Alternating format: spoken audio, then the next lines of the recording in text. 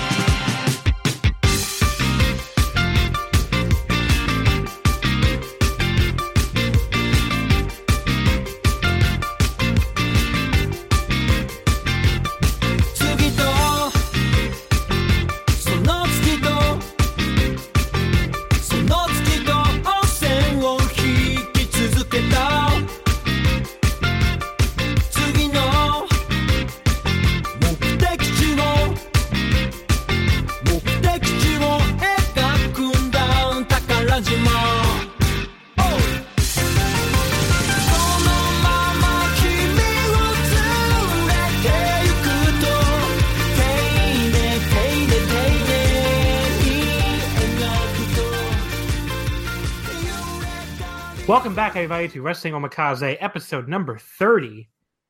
Our 30th episode here, and this week it's part 2 of our Pure Wrestling grab bag, covering the extreme amounts of footage that have been making tape in Japan over the last 2 weeks. And our guest today is another returning guest, making his second appearance on Omakase, his first appearance from North America, interestingly enough, Mr. Taylor. Taylor, yes, how's it going? Hey, how's it going? I'm doing pretty well. How are you? I'm great. I'm good. So you were, of course, on the Live from Japan special, where we spent about 45 minutes talking about YMZ. But that was like, I think I'm barely exaggerating, actually. The only podcast that gives YMZ the coverage it truly deserves. I just remember podcast. Ethan, my friend Ethan, who's not a wrestling fan, was like, I guess there and just standing behind us kind of. And I think he, I asked him later, I'm like, did we talk about YMZ for a long? And he's like, you talked about YMZ for like over a half an hour. And I was like, oh, I didn't expect that going in, but we just had a lot to say about YMZ. We like the show. What can you do? I know, we just all kept raving about it. But yeah, so they got a show coming up, right? That's making tape. They have a show making tape on Friday, yeah, via Nico. So right. I guess everybody's got to look out for that. Check it out. I mean, it really was a fucking awesome show, and it's got the card on Friday. He's got Asuka versus what's his face, the unknown wrestler. Asuka in all caps, everybody, just to make sure. Oh yeah, not WWE Asuka. I got in trouble with that before, with people thinking I spotted the artist formerly known as Kana. What was her name? Kana. Kana, yeah. The artist formerly known as Kana in I at Sumo Hall. I'm like, no, I meant the other Asuka. Yeah, but Asuka versus Asami Kodaka is on that YMZ show, so I'll be checking it out. Yeah, I'm gonna watch it too. I'll tweet about it or something like that. I will definitely watch that. I mean, there's so much wrestling this weekend, but I will definitely get around to it because I love Asami Kodaka, I love Asuka, I love YMZ. And the shows are usually like an hour and 15 minutes. So yeah, they're very short. I mean, all the fucking shows we're gonna have to watch this weekend. It's like, I'm not. People can hate on me all they want for this. I am not even bothering with Takeover. It's just like I will probably if something gets really hyped, I will probably watch it like 3 months from now or something when I'm like trying to do like a match of the year or whatever. But I'm not gonna because my girlfriend's birthday party is on Saturday, so I'm already gonna have to scramble just to watch New Beginning, yeah, which obviously takes precedent. And it's like I have no idea what's on the Takeover card. I don't care. So they can. I'm way behind on NXT too, so I'm like I don't even know what's going on. I'm sure I'll watch the TV like tomorrow in a panic or something, and then watch the show. But yeah, it's a lot to watch. I mean, all this stuff we watch for this show, I was watching stuff half an hour ago to wrap up. I was finishing the Dragon Gate show, so yeah. Yesterday I was up till like 1 a.m., which isn't that late, but I gotta get up for work and stuff, and I was just trying to finish the last Fantastica Mania and Dragon Gate, so I got through those last night. But yeah, I just don't have any time to watch anything because unfortunately, like I get home, from work at like 7:30, and then we do the podcast at 8. So I know I wouldn't have any time today. But I always have something on in the background, and right now it's for some reason Samurai today is airing a Road to Dominion show from 2015. Very interesting. They air the most random shit. It's really Road to Dominion. I would think they would air a New Beginning show. Yeah, it's very weird. I don't know what it is about the show that they decided to air it, but yeah, right now it's Young Lion Sho Tanaka against Tiger Mask 4. So that's what I got on the television right now. But the Samurai gimmick is life changing. I have to say, it was awesome to be able to watch those two Fantastica Mania shows with the actual music. Like that last show on fucking New Japan World, they didn't air on Samurai. I was just like, how the fuck do people do this? Well, I watched the Spanish commentary for the last show, and I don't know if it's the actual, I think for some of it, it's not the actual music, but they pipe in some music because it was weird. The first show, everything was muted. And then the second show, whenever they muted it, they just played the theme song for everyone. And then the third one, I listened to the Spanish, and it seemed like they were piping in some kind of themes. But they were piping in. I mean, they were overdubbing on the Japanese show too. On the Japanese, right? It's like just generic stuff. But like, I don't know. I miss not hearing Black Skinhead, Farouche, and like Fuego's dance song and shit. I mean, it certainly takes away. It's a throwback to when they first started and everyone walked out to absolute silence. I know. It's really it does suck. But so, do you understand Spanish? Is that why you listen to Spanish commentary? I understand some, but when I watch those shows, the commentary, I'm not even really listening to it that closely. Yeah. But I just like having the option of, I understand it more than I understand Japanese, certainly. Yeah. And I just like being able to watch a New Japan show kind of with, a different twist. It is a, CMLL show, so get the full... Now, when they have the English option, do you listen to English or Japanese? No, I listen to Japanese. So you're one of the what did Bix call them? The snobs. The snobs who are saying they're doing it, but not really doing it, or something like that. I always surprise people. I usually do put on the English, and it's like, because first of all, everything else I listen to is in Japanese anyway. Like you guys, people who watch WWE weekly television, are getting a lot of English wrestling in their lives, and really, the New Japan English feed is the only professional wrestling I watch in English. Yeah, that's the true. only show I watch that has English commentary, other than like WWE pay-per-views or when I actually bother to watch them. So like, really, for me, it's a big change. It's like, oh, a show in English, cool, because obviously everything else I watch, DDT and All Japan and big, all the promotions, they're all in Japanese only. Well, so and my thing is, I'm familiar enough with New Japan where I think they're good because I have listened to them in the past. Like I've given it a try just to see, what does it sound like? What are they talking about? But to me, I'm familiar enough with the show that listening to English to me doesn't add it. I'm not missing anything not listening to English because it's not like I'm like, who is this? Who is Sonata? What's his, what's his deal? What's going on with him? Like I know that stuff. Whereas if it were some promotion I didn't follow as closely, I would probably opt for English to get a little bit more information. Yeah. No, I hear you.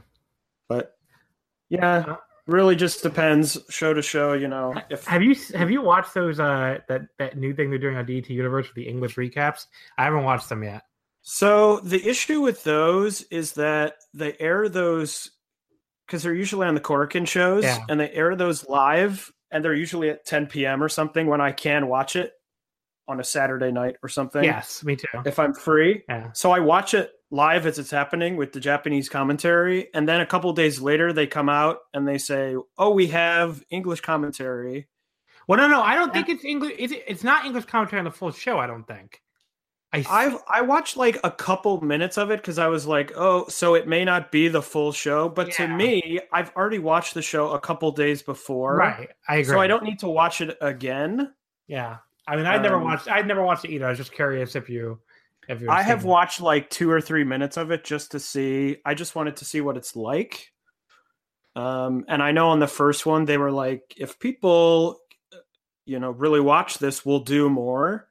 And I think it's a good thing for them to do. So I watched some of it to hopefully give them an extra view or whatever so they do more. Because I think that's a lot easier way for people to get into DDT. Because DDT, especially the lower comedy stuff, it's really hard. It's really hard. I remember a couple of years ago when I first tried to get into DDT, they had that battle royal where everyone has the stuff written on their back.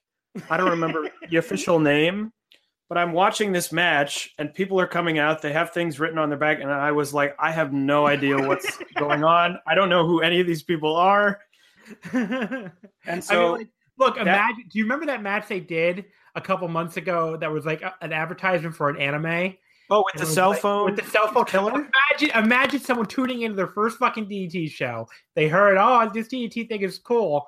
I should check it out. And, like, they turn it on and they get the fucking, like, people falling over and dying because they don't do what the instructions in Japanese say. Like, What the fuck? They would turn it off and they probably never watch it again. Well, there's that. And then there's the fact, people on the show are doing their kind of the things they do, they're dancing to Tokyo Go, which is another layer of, oh, this character is a character who, he does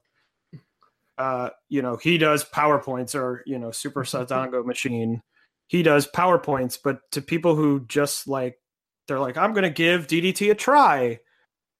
That's even another layer of who is this guy? You're trying to learn about who these people are and then add on the fact, oh, we're going to do a comedy match where a cell phone gives you instructions and if you don't do them you get killed. And it's based on an anime, right? It's like, I know, which an anime that sucked, by the way. Oh really? I tried to watch the first episode and like, I don't know, it's one of the worst shows I've ever seen. I heard it only gets worse. So well, they certainly do not ever watch King's Game because DDT told you to, everybody.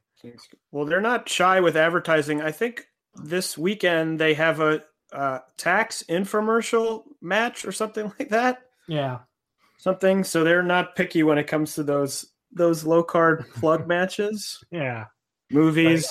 You're gonna pay us? Okay. Yeah. The check clear? All right. Like because it's comedy anyway. So like, well, who fucking cares that this anime is terrible? It's just a comedy match. Right. So it's not like anyone's gonna stop going to DDT because King's Game sucked. Whatever. What they need to do is do a Pop Team Epic match. That's what they have to do. I'm sure if they get paid, they'll be happy to do it. You send them some money and they'll be more than happy to do that. But yeah, so before we get into our main topics here, I've talked about in the show a million times about how great, going to Japan for the Pure Restu is. It's the first time in a while that I've had someone else on who actually was there with me. So Taylor, tell the listeners at home how great was going to Japan and seeing the Graps. It was hard to describe, especially that first week where we were going really almost nonstop. And I think I saw more things that first week than you. Yeah, because I went to that extra Big Japan show. And Heat Up. And Heat Up as well. That's right. And there's one other too. You went to I think Seedling. I didn't go to, which I was. I did. That's right. I was gonna go to that, and I got fucking sick. So that's right. Basically, what happened with Seedling, because I really wanted to see that actually. But what are you gonna do? But it's such a different experience from going in the United States. Not just, the crowd is different or you're seeing obviously different people, but it's the total atmosphere around it is it's so different that it really gives off a different energy. And I know talking when we were there, we saw that first week, I saw a lot of shows. I saw something like 11 shows in like 6 days or something. Yeah. And if I did that here, by the end of the second show, like I went to the Evolve shows here in New York last weekend, Evolve and Style Battle, and they were great shows. But on Sunday, they had Style Battle first and then Evolve. And by the end of Evolve that night, I was tired. I've seen 2 shows. I'm so... I'm worn out. I've been doing all these things. And in Japan, I could see 3 shows in a day. And the end of the 3rd show, I was like, oh, let's go to another show. Or we were at one of the New Japan G1 shows, and the show ended. And I remember debating going to the Big Japan Korakuen show. Yeah, we almost did it, and we decided not to. And we were like, should we do it? And we ended up not doing it. That would have been our 3rd show of the day because we'd actually gone to Stardom already. Yeah, it would have been our 3rd show of the day. And I think I could now. I don't regret that I didn't do it. I think I could have done it, though, which is so different than being in the States and seeing wrestling here. Yeah. Where I think the crowd is different, and the requirement in the States is if there's no noise, things are going very badly. Or if only a few people, if there's not a chant going, we all have to start a chant right now because no one's chanting. Yeah, I mean, look, let's be real. It's 90% the fans. Right. That to me is the biggest difference. Like, it's going to sound cliche because obviously the treat it like a sport thing is a cliche. But I mean, if you're in these crowds, they are more closer to like what a sporting crowd is in America. Like that to me is that's the vibe I get because they're there to watch. They're not there just in the way that like they're not there to, debate about who is over and who's doing what. They're not there to fucking work on their comedy routine, which so many American indie fans, especially and Ring of Honor fans, are there to do. And like, right. And they're not there to heckle. They're there to watch the show, and that is it. But to me, it's very similar. Some people are drinking, some people aren't, and they're just there to watch the show. To me, it's very close to what like going to a baseball game is like in America. So I don't know. And I'll also say, I talked a lot about the wrestling, but even if I talked about, I went to 11 shows in 6 days or however many shows I ended up going to. But if you go and you're saying 11 shows, that sounds exhausting. I mean, you can go and explore the country. Yeah. And, hang out in Tokyo. And there's so much to do in Tokyo, and it's a beautiful country. So I don't want to undersell the fact that you get there and all you're going to want to do is go watch wrestling all the time, because you're going to want to do other things. And it's a beautiful country, and they have great food. And it's so interesting just to walk around and see. Amazing transportation system that'll get what's around. Easy, simple transportation. Yeah. So it would get my highest, even outside of if you weren't a wrestling fan and you say, I don't want to see any wrestling, should I go to Japan? My answer would still be, you definitely should go to Japan.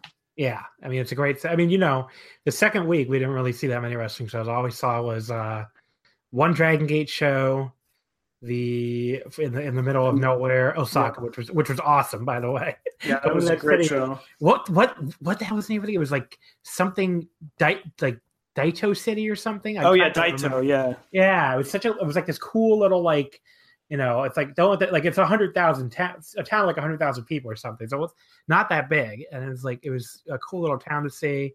I got to walk from the train station to the town hall, which is where the wrestling show was. Yeah, that's right, in that town hall. And but yeah, so we went to Dragon Gate. We went to Big Japan Deathmania in Nagoya, which is another great show. In Nagoya, which is where the Fantastica Mania show, which we'll talk about, was. No, different building. No, I think it was the same building. I think this was the Congress. I thought we went to the conference hall. Yeah, is it the same building or a different building? I'm pretty sure it's a different building. I think we went to the other one because remember there's two of them that it looked awfully similar on video, but maybe you're right. I don't know. Well, either way, we went to Nagoya and saw Deathmania, and then after that, we went back to Tokyo and saw Peter Pan. And that was it. But yeah, I mean, like you don't have to see that many wrestling shows. I mean, honestly, when I go back on my next trip next year, in probably late March, early April again, I almost certainly will reduce the number of shows I go to just to. Because I felt like, especially in Tokyo, I just didn't do as much as I did on my first trip. Yeah, the Tokyo thing. I think we got a lot of that second week. We were better split between doing things in the city where we were and seeing wrestling. That first week in Tokyo, there were certainly things where I thought, oh, I should do this. And then I kind of had a list of here's the 10 things I want to do. And I got to 6 of those because just the time didn't allow. But, I mean, even wrestling related stuff I didn't remember to do. Like I really wanted to see that DDT bar. I totally forgot about it. It's like called Dropkick or something. Yeah, I think Dropkick's the name of it. Yeah. But I think part of it was just I got sick on that second week and it did a lot of damage to a lot of my plans. But hopefully it doesn't happen next time. But yeah, still an amazing trip though. I don't want to. And it was hot, so August. I might advise maybe going in a different month besides August. But yeah, I mean, I know a lot of people are going though because the G1's at Budokan. Right, because of the G1. I mean, it's tough to not go because of the G1, but it gets very, very. It was I think 99 the third day I was there. So yeah, I mean, we'll talk. If people, I know a lot of people are going because they really want to see the G1 at Budokan. So if you have any questions, you can feel free to tweet at either one of us, I guess. I'm happy to answer any questions. I will say, let's talk about it. I saw some guy asking about like tickets again on I think on Twitter. I haven't been able to give him an answer because like New Japan, I don't know if you noticed this, but they changed their ticket provider. Really? Like for I don't know if it's permanent or not, but like they're not using that Ticket Bow thing that you guys used, and that I don't think I had to use it this time. I think because I had the fan club.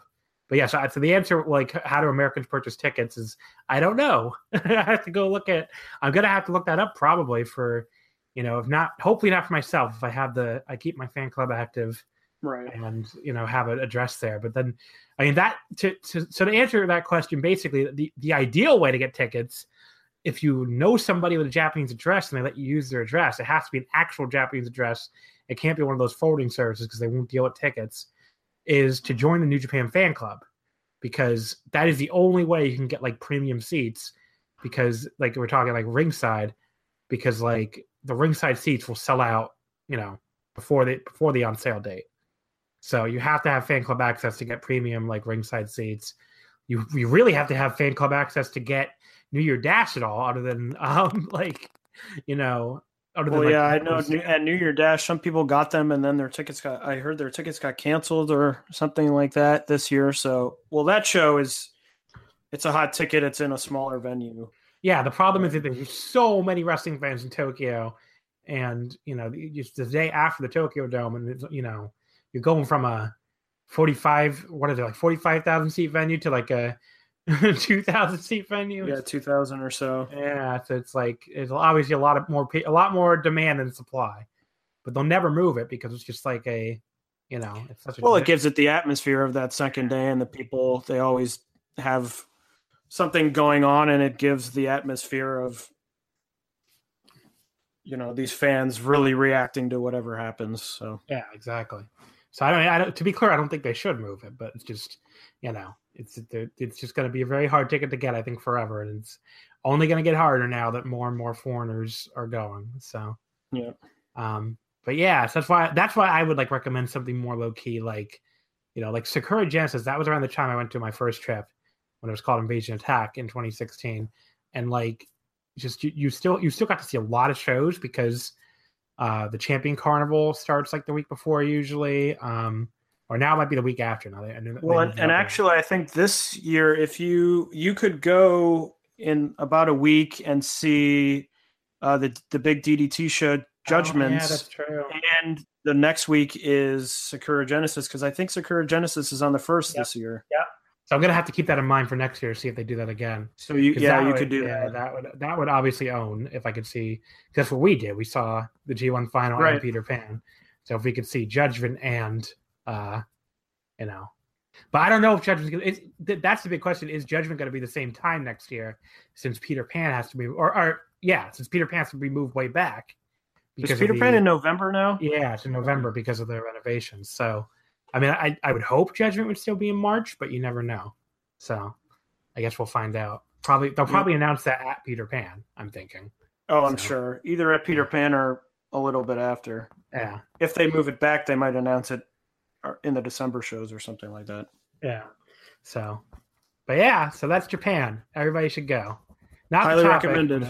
If I'm going to have somebody on who I went to Japan with, it's going to come up. Here's another topic that we can talk about, though.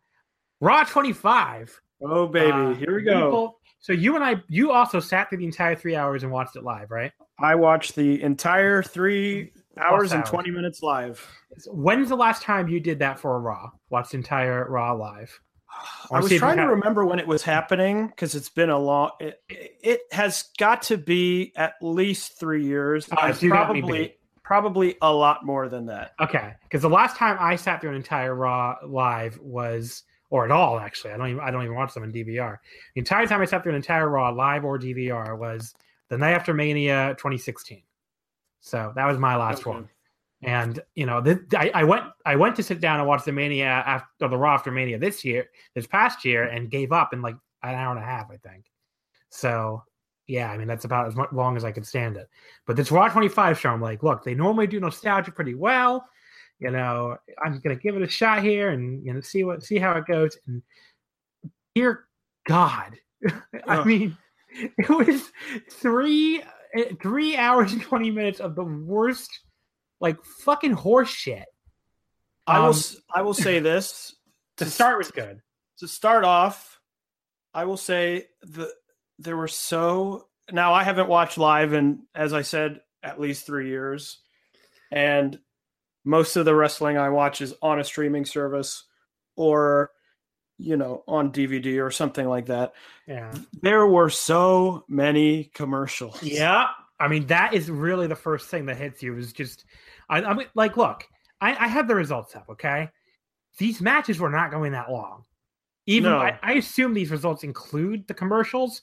Like, the 8-woman tag went 12 minutes. The Miz versus Roman Reigns went 12 and a half minutes. Both of those matches, I believe, definitely the women's 8-man, I think the Miz and Roman Reigns match, too, had 2 commercial breaks. I know the women's match did. The women's match definitely did. I think Roman and Miz did too, but it might not have. But it had at least one. Titus O'Neil and Apollo Crews versus Rhino and Heath Slater, which went, I think, like 6 minutes. That had a commercial break. That was the one where I almost screamed at my television. I was like, even this fucking stupid, pointless tag match in front of a dead fucking crowd, even that has to have a commercial break. But I'm used to big matches having a commercial break. The last time I watched Raw, they, even years and years back, big matches have commercial breaks. But mid-card, low-card, just random fucking tag matches, they never had commercial breaks when I watched Raw every week. That was not a thing. Well, and I haven't watched it. I haven't watched in so long that I don't know if my brain has just now become used to saying I'm going to watch whatever it is, even a movie or a TV show or anything, on Netflix or something like that. I'm used to having no commercials. Yeah. So I don't know if it was that really smacking me in the face or if it was something else. And I think, look, if the show would have been a barn burner from start to finish, I'm sure the commercials would have seemed less terrible. Yeah. Not that I was expecting to turn on Raw and see the greatest show I've ever seen, the greatest wrestling show I've ever witnessed. But it was aggressively terrible. That's what it comes down to me. Like, it wasn't, I was expecting maybe an okay show, probably like not that great, but there'll be some nostalgia and it'll be whatever. It was like, people know that I hate WWE, okay? It's practically my gimmick at this point. It was still, the bar I set for them is pretty fucking low, and they found a way to burrow into the earth and be several hundred feet below it. They didn't even come close to my very, very, very low bar. It was so fucking bad. I thought the first segment was pretty good. Because I remember I do remember, look, the start. Did you remember how it started, though? With the plaque, or with them being at Manhattan Center and sending off the alarm? Or well, that is true that they started at Manhattan Center, but they cut to Michael Cole ringside. And do you remember what Michael Cole said? Oh, he said, one night only treat. We're here at ringside. Yeah. And then he says, let's get right to the action. And it cut to the ring. That's right. Let's get right to the action, he says. They cut to the ring. Shane and Stephanie McMahon are staying there, and they start talking. That's apparently WWE speak for let's get... When I hear the words, let's get right to the action, Taylor, do you know what I expect? A long talk. No, I perhaps expect a professional wrestling match or something like a conference. Let's get right to the action to Michael Cole meant let's get to Shane Stephanie McMahon performing verbal fellatio on their father, because that's what we got. And it was like, well, the thing about it for me is he says, let's get to the action. You want a match, but then the matches you get, well, that's true. Not all that great. So you're like, well, I don't really miss that. We're not going to, I like Stone Cold coming out and doing his thing, I guess. Yeah. I mean, that's the replacement versus. That was by far the best part of the show. Yeah. If it's that versus Bray Wyatt and Matt Hardy, I'll take the, Stone Cold can do 3 hours of stunner line. I mean, I saw multiple people on Twitter that night say this show would have been significantly better if it was 3 hours of just Steve Austin giving people stunners. Which, yes, is very true. I mean, that's what some of the Raws were back in the day. Just like 2 hours of him giving people stunners, and it was those were significantly better shows than this was. But yeah, let's talk a little bit about Manhattan Center. So, sure. So you Taylor, you work not that far from the Manhattan Center. Correct. I work about 10 blocks or so. And you work in an industry that involves procuring show tickets. Yes. So you tried to get a ticket to the show, and you were told it couldn't be done. Is that correct? So I went to buy tickets. The tickets got sold out very quickly, and I asked someone I know who works with the theater. It's not a theater, it's a Manhattan Center. Yeah. Who works with the building. I said, is there any way I can buy it? Sometimes they hold tickets or things like that. I said, is there any way I can buy a ticket? He said, I'll check. He checked. He said, there's no seats. It was totally sold out. Because he had asked, how much are you willing to pay? And I said, not really knowing what was going on, but in my head saying, oh, there's going to be the stars here and it's going to be fun in the Manhattan Center. The Manhattan Center is small, and I've never been. I've been to the Hammerstein, but not to the Manhattan Center. I think I've been to Manhattan because I think that's the one they ran. Did they run the TNA typings in the smaller one? I think they did. I don't even remember. I think they ran the TNA typings the smaller ones, but I could be wrong. So I figured, $100 is more that I would like to pay, but for this show, whatever. It came back. They don't have any seats. So I said, oh, well, doesn't matter either. Doesn't matter either way. So I don't have to worry about it, and I'll just watch it at home.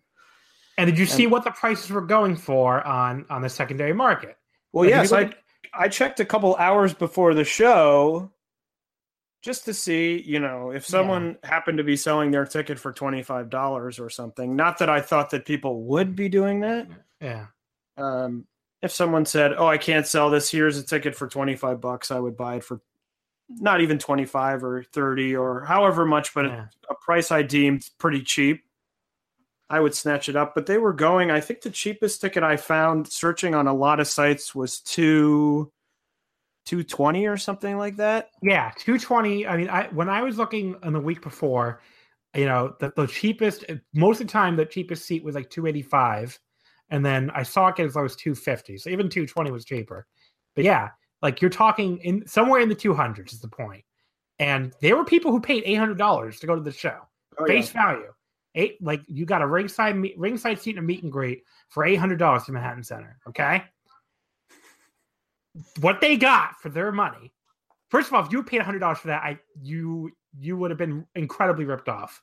I would have been upset. I would have been more upset if I paid $800. But even $100, I would have said this was not worth it in the slightest. I'll say this: I was looking up on Cage Match all of this before the show just to refresh what happened, and they've split the Raw show into Barclays and Manhattan Center in the results. And the Manhattan Center portion of the night has a 0.97 out of 10 grade on Cage Match. So do you want to just read? You have it open. Read the results for us. What did the fine fans of the Manhattan Center get for in-ring action? All right. They got 2 dark matches to start. They got Mustafa Ali defeats Lince Dorado. Does it have a match time or no? Which was during... it doesn't say a match time because... It was during the commercial. It was during the commercial, and it's a dark... They don't have times for either of the dark matches. So it must have been like 3 minutes. Right. Because they did not have matches going on. So they had a screen set up to watch the Raw and the Barclays. They did not have matches going on while the show was going on at Barclays. You were supposed to sit there in your seat and be satisfied with watching this fucking screen and watch Raw. Watch Raw happen at the other arena. That's what you're supposed to be doing. Just to be clear. Then the next match, they had Akira Tozawa and Hideo Itami defeat Drew Gulak and Tony Nese, which also doesn't have a time, but I know it lasted about 2 minutes. Yeah. They brawled to the back or something like that, and then came out at the next commercial break. And kept fighting, and the crowd booed them. Yes. And the crowd booed them vociferously. They were at this point. We're starting to. This is like the entire first hour. They got nothing at the Manhattan Center on camera. Was the point where they were. There were reports they were chanting refund and bullshit and. JR and King. They introduced. They played the siren. JR and King said hello. They cut to Barclays. We did not cut back for a full hour. Okay, the entire first hour of Raw took place in Barclays Center in Brooklyn, which, by the way, even people who went to the Barclays apparently were pissed off at this thing because it seems like they got the great end of the deal here, but they did not get a full Raw for their money. Right. I mean, they had to look at screen as whenever they cut to Manhattan Center, the people in Barclays were looking at a screen. And those tickets were not cheap either because Rich and Joe had talked about this on the Patreon only recap they did. My friend had been trying to convince me, Quinlan, he was on the trip with us. Right. He had been trying to convince me for weeks to go to this fucking show. And, I told him first of all, I'm not giving these pieces of shit my money. But even beyond that, I was like, I don't think the show's going to be that good. I don't want to spend the money. And he would have me look up the prices. I never saw the cheapest seat on SeatGeek get below $85. So if I had paid $85 for that fucking show, I would have been pretty pissed, even at Barclays. Right. So, but yeah, so they cut back. So after the full hour, they cut back to Manhattan Center. Do you remember the first thing the fine fans of Manhattan Center got? Was that Undertaker promo? It was an Undertaker video package. Oh, that's right. They cut back to the Manhattan Center, and I think it was JR. He's like, let's go on video pack, and they cut this fucking video. So they cut back to Manhattan Center. The Manhattan Center fans okay, we're finally gonna get something, and then they had to look back at the video screen and watch another video package. Then they got that Undertaker promo, which that's right.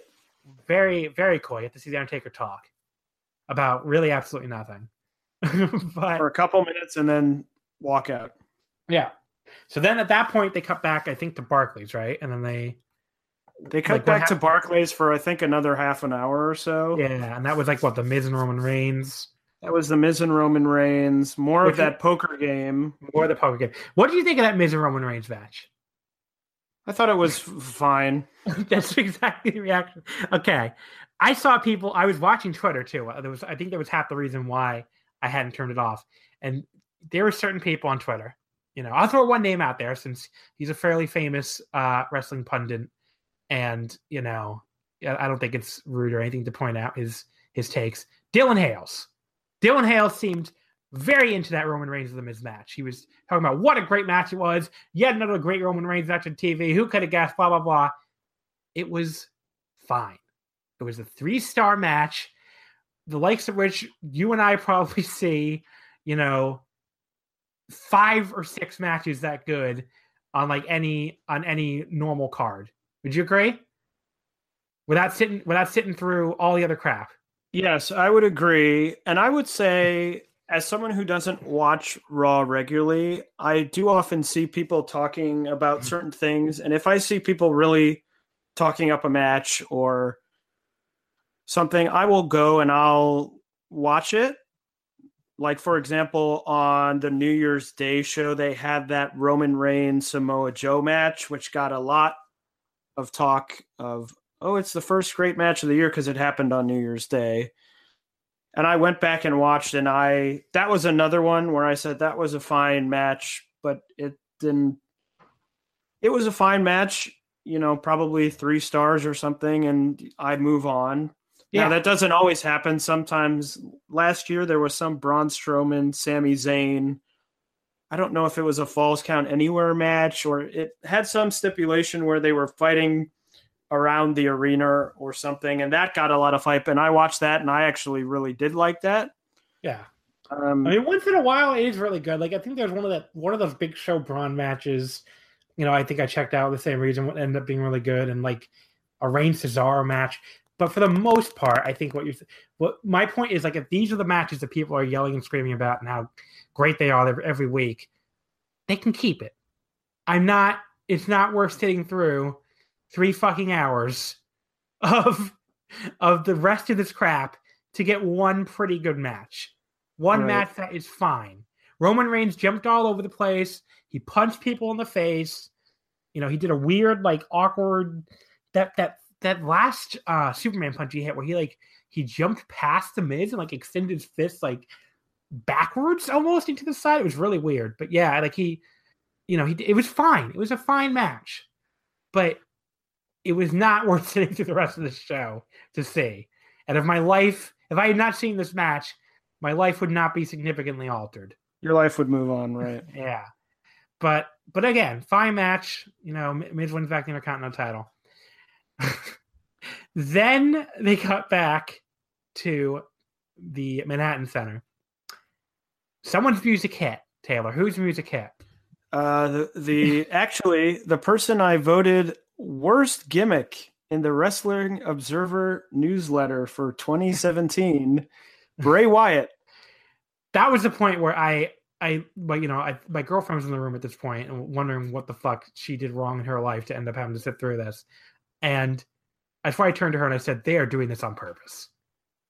This is how the fuck can you really say you didn't know that you were basically trolling these people to put fucking Bray Wyatt out there? You make them wait an hour and a half and they see nothing at this point but one Undertaker promo, and you put out Bray Wyatt? Bray Wyatt! Well, actually, I actually think to some of the people in the Manhattan Center, they were excited to see him. I have a hard time separating my personal opinion of Bray Wyatt, which is I don't dislike him as a person, obviously, but the gimmick is so, and he's a shitty wrestler. Horrible. I mean, he's not a great wrestler. But I think it was so weird because after seeing, all these reports, they're chanting refund. Oh, what if they riot? What if people start rioting? What if they do this or that? Bray Wyatt came out and they were all very docile. You know, they chanted, "We got something," or "We want something," or whatever they chanted. And then Matt Hardy came out and they did the delete, and it seemed like, although they did it pretty half-assed. I mean, I was expecting that to get a way bigger reaction than it did. But I'm thinking if I had been there and I had been there for an hour and a half and seen one Undertaker promo and Bray Wyatt came out, I would just start booing. Yeah. Well, what I think it comes down to is the people, especially paid a lot of money, probably like they probably want to make the best of it and convince themselves they're seeing something good. But even so, I think that the reactions in general were way quieter than they would have been if the crowd was. I think the crowd just kind of, they just didn't make a lot of noise for that match. And I think it was a cheer, but a kind of defeated. Yeah. Hey, we're getting something. We're getting anything at all. Yeah. Which is better than nothing, or staring at the screen, or getting some dark match that goes 2 minutes. Yeah. But yeah, so they got through that match. They did. Who cares about the poker shit and all the one thing I will say I'm surprised by is just how fucking lazy a lot of the nostalgia was. Like, I remember old school Raw and Raw 1000. Like, those I'm sure aren't like all-time classic shows, but at least felt like made an effort to like do something with the legends. Like, there were 2 segments at Barclays that was literally just, hey, remember the women? We're gonna play the music and they're gonna come out one by one and stand there. It was like the Hall of Fame. It was like the Raw. It was like the Hall of Fame. Yeah, and they did again. Oh, remember these GMs? Which, by the way, how the fuck do you not bring out Hornswoggle? Which would have been awesome because he was no one probably remembers that he was the anonymous GM. It would have been really funny for the hardcore fans. But WWE do something cool or funny for the hardcore fans. Well, they set it up. I mean, they set it up so weirdly in that to go back to that first Austin segment, that was nostalgia, but it was also part of the, hey, everyone, we're celebrating 25. It was part of the story as opposed to just, here's a lineup of people, Like, they didn't do anything with them. They just brought them out. They fucking got a pop and they waved and they left. Like, it was very perplexing to me. Like just, this is the best thing. You have Eric Bischoff, John Laurinaitis, Teddy Long. I don't even know who the fuck else. Who else was there? Because they didn't have Vicky, which is the best one of all time. Daniel Bryan. He's on the roster, kind of. Roster. But... They had Paul Heyman there, and he's a former GM, but they didn't bring him out as a former GM. But yeah, I don't know who else was there. But the point is, you have all these people. Just write a fucking segment. Do something. Why are they just standing there waving? What the fuck is this? I don't know. I was very perplexed by just how lazy it was. Like, you spent all this time building up this show. You're getting your biggest audience of the year probably to tune into this fucking show, or one of your biggest audiences, and this is what you deliver? Here's a bunch of people to stand there to come out and wave. Here's some shitty matches. A Titus O'Neil and Apollo Crews versus Rhino and Heath Slater. It's just, I don't know. I was just really perplexed by just the lack of effort in it all. Yeah, I would agree. And there were reports. I don't remember if I watched any of it, but the Raw 1000. Well, I had one of the biggest turns of all time with CM Punk in the main, turning on but Raw. Being so much better than what they did here, and what has changed between in 6 years, right? Yeah, then and now, like 5.5 years.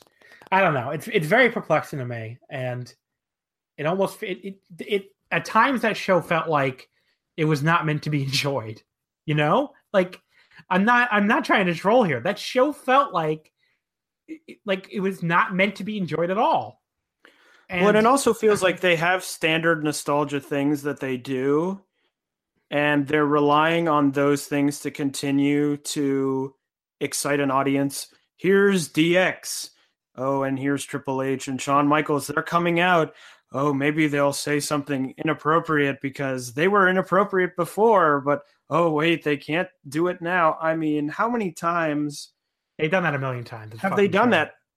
Yeah. I mean, Austin worked, and I enjoyed it, but every time he comes back, it's what he does. Now, he's such a great performer, and he's so rarely around.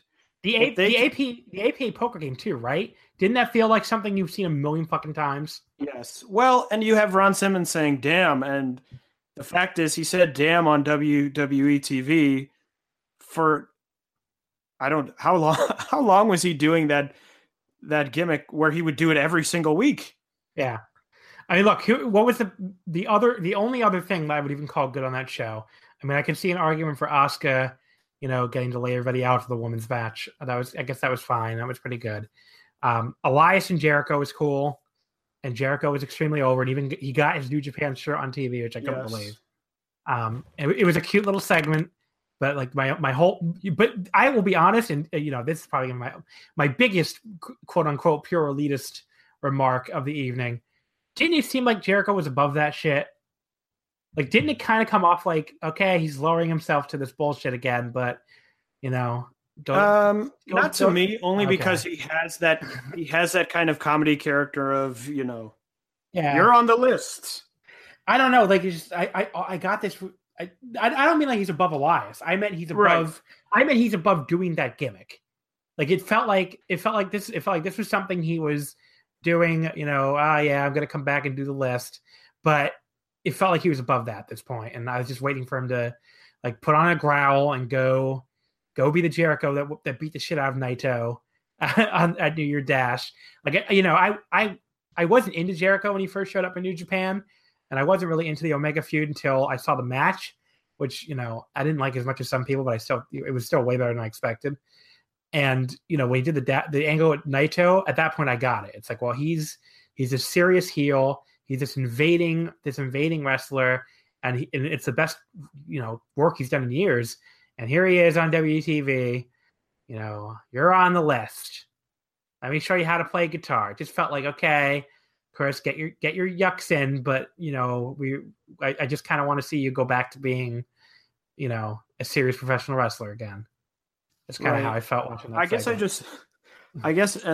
This will probably sound terrible, but the rest of the show was so bad that you could argue, okay, the character is not serious, but in that company, and really before the Omega match happened or the whole build, he used that people like it.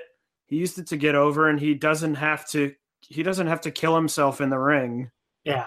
He's not old, but he's not young. Yeah. And so I don't mind that he comes, especially for something like this where he's just backstage and it's no. I didn't mind it either. I thought it was a great segment. I'm just saying it just felt a little bit like, okay, you're above this now.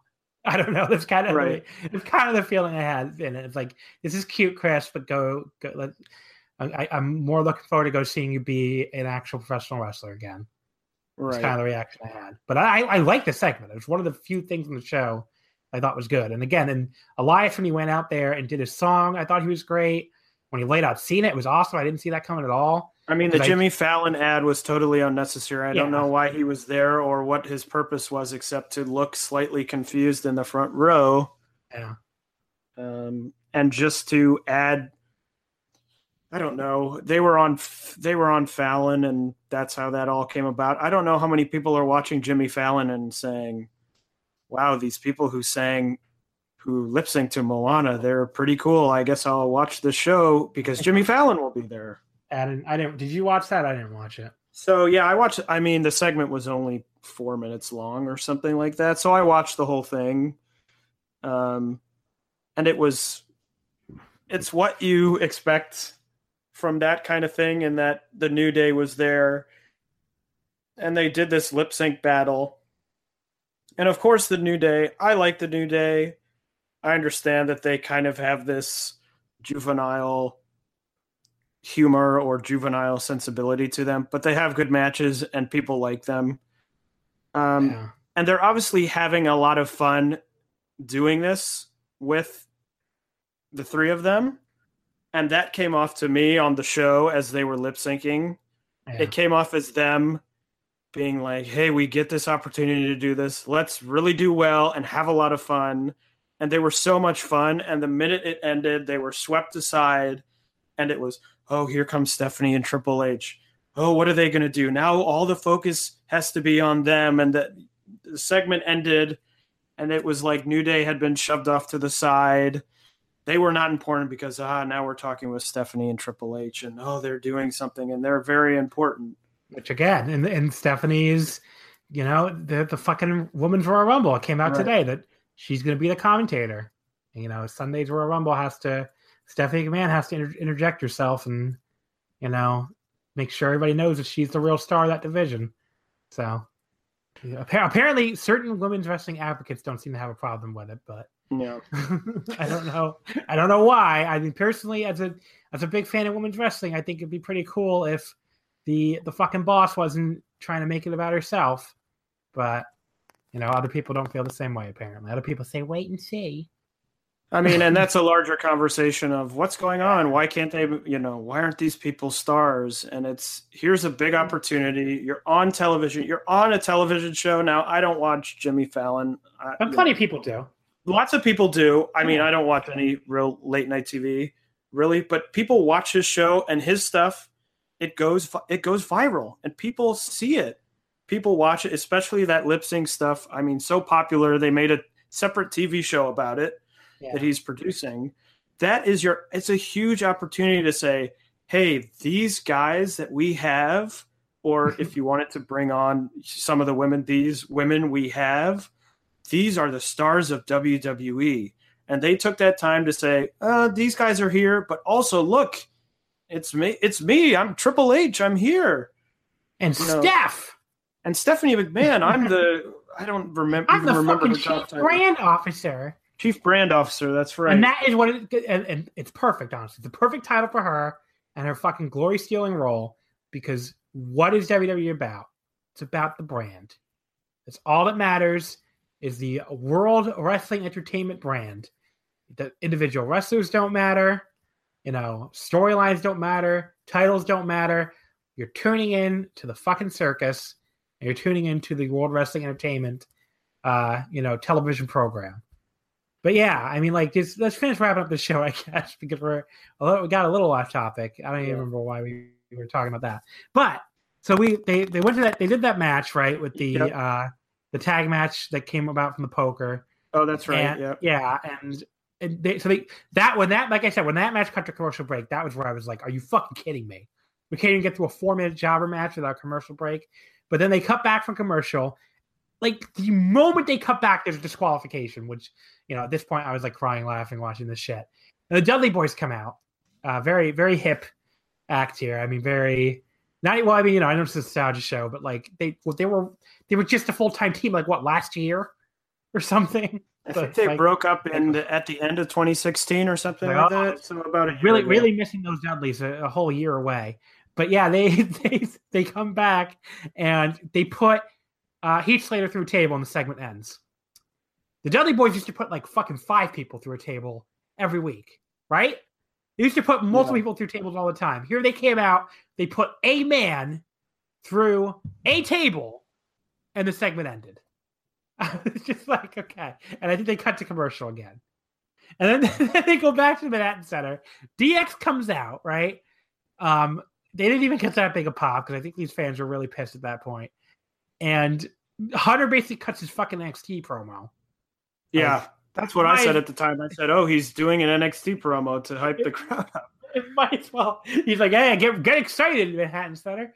They do the exact same thing they always do, where it's like they tease that they're the only ones there, but then they bring out the Outlaws, and they bring out X-Pac. Then they bring out Scott Hall, and the weird, I thought my TV broke for a second. Yeah, that weird commercial they had. Like, Scott Hall comes out in his fucking suit. He's doing his pose in the middle of the fucking entryway, and it just cuts to black. And then finally, commercial starts playing. Just like, did someone actually write and take out the feed? And then Manhattan Center, what the hell just happened? And they come back, and Scott Hall gets to cut his promo. I don't even know what the hell he said. And then Finn, so everybody was, I guess people thought that this was building up to, the Revival getting owned, right? Because they had come out and I guess they had come out on previous weeks and said something about how, the 80s people suck or whatever. Well, they had cut promos about where not the 80s people sucked. The 80s were great, and the current people we're the only wrestlers on the roster, and everyone else is sports entertainers, but we're wrestlers. Yeah, and it's like this is heel because nothing is a bigger heel to Vince McMahon than a professional wrestler. And he's cutting this promo, or they're cutting these promos. Everybody's like, okay, well, I guess we know who is getting destroyed at Raw 25. The tag team of the year, by the way, for 2016. That's right. Had classic match after classic match, on those NXT takeovers, and here they are in WWE.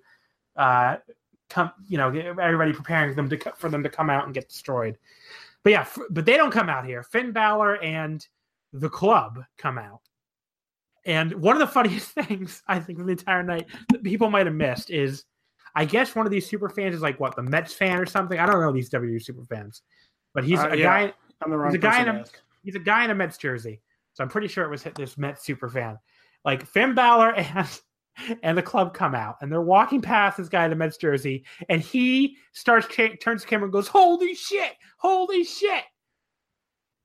You're chanting "Holy shit" because 3 WWE contracted wrestlers are coming out in front of you, basically, after you just sat through 3 hours of absolutely nothing, and you're chanting "Holy shit" because Finn Balor and Luke Gallows and Carl Anderson are walking out in front of you.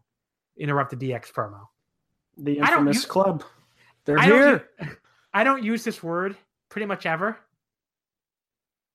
That man is the biggest cock in the history of cocks. Sir, he was at ringside, so he probably paid $800 for that fucking seat. And he is chanting "Holy shit" after that fucking show because Finn Balor and the Club are here. Like, that was the spot that was just like, okay, these people deserve this, honestly. Good on WWE for fucking owning these nerds. Knowing exactly that the minute they put something out there, everyone would say, wow, we actually really liked it. So Finn Balor and the Club get in the ring, and they tease a confrontation. Instead, they all do the too sweet, and there you go. It's a big happy family, I guess. And then the Revival come out to do their big geek spot. But then before that, in a swerve, I guess, first they decided to have a wrestling match.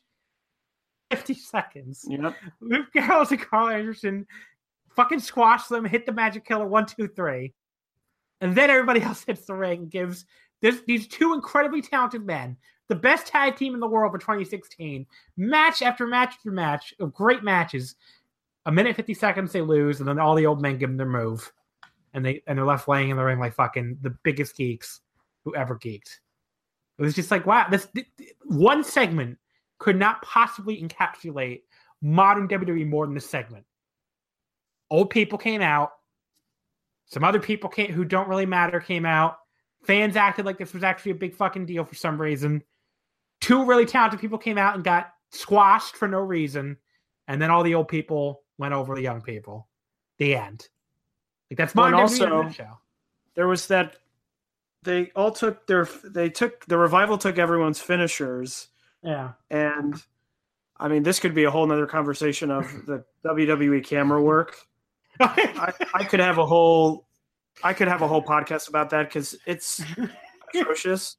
But one of the funniest things was Finn Balor coming out, the one current star that is kind of getting over with this segment. He's looking good. He's leading the Club. He's doing the too sweet. I know. I just realized where you're going with this. He's doing the too sweet with them, and one of the Revival is down, and there's a tight zoom or something on Triple H going, get on the rope and do your coup de grace. And Finn gets up on the ropes, and he goes to do it, and the camera cuts away. And I was like, oh, guys.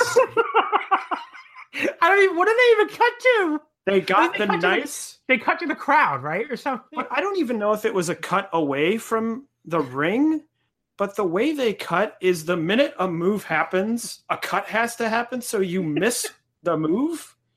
They did it with the stunner, too, at the beginning of the show. Now, that was okay because it hid the fact that Vince McMahon takes the stunner like he's He's gently he's 150 instead of how he takes the stunner like he is gently putting himself down for a nap. That's how he's always taken the stunner. So in that way, it was like, all right, this is fine because you cut at the moment where if you didn't cut it, would have looked bad. But to cut at the moment of the impact of the coup, I was like, A man is jumping off the top rope and stomping his feet in another man's midsection. Okay, this is one of the few moves in WWE that actually looks like it fucking hurts, and you cut away. So at just the point of impact. God forbid we see a cool move on Monday Night Raw. We have to see, I don't know, the Mets fan picking his nose or whatever the fuck they cut away to. yeah, It was something. I didn't even think of the production part, but you're right. I totally forgot they basically missed the coup de grace, the double foot stomp.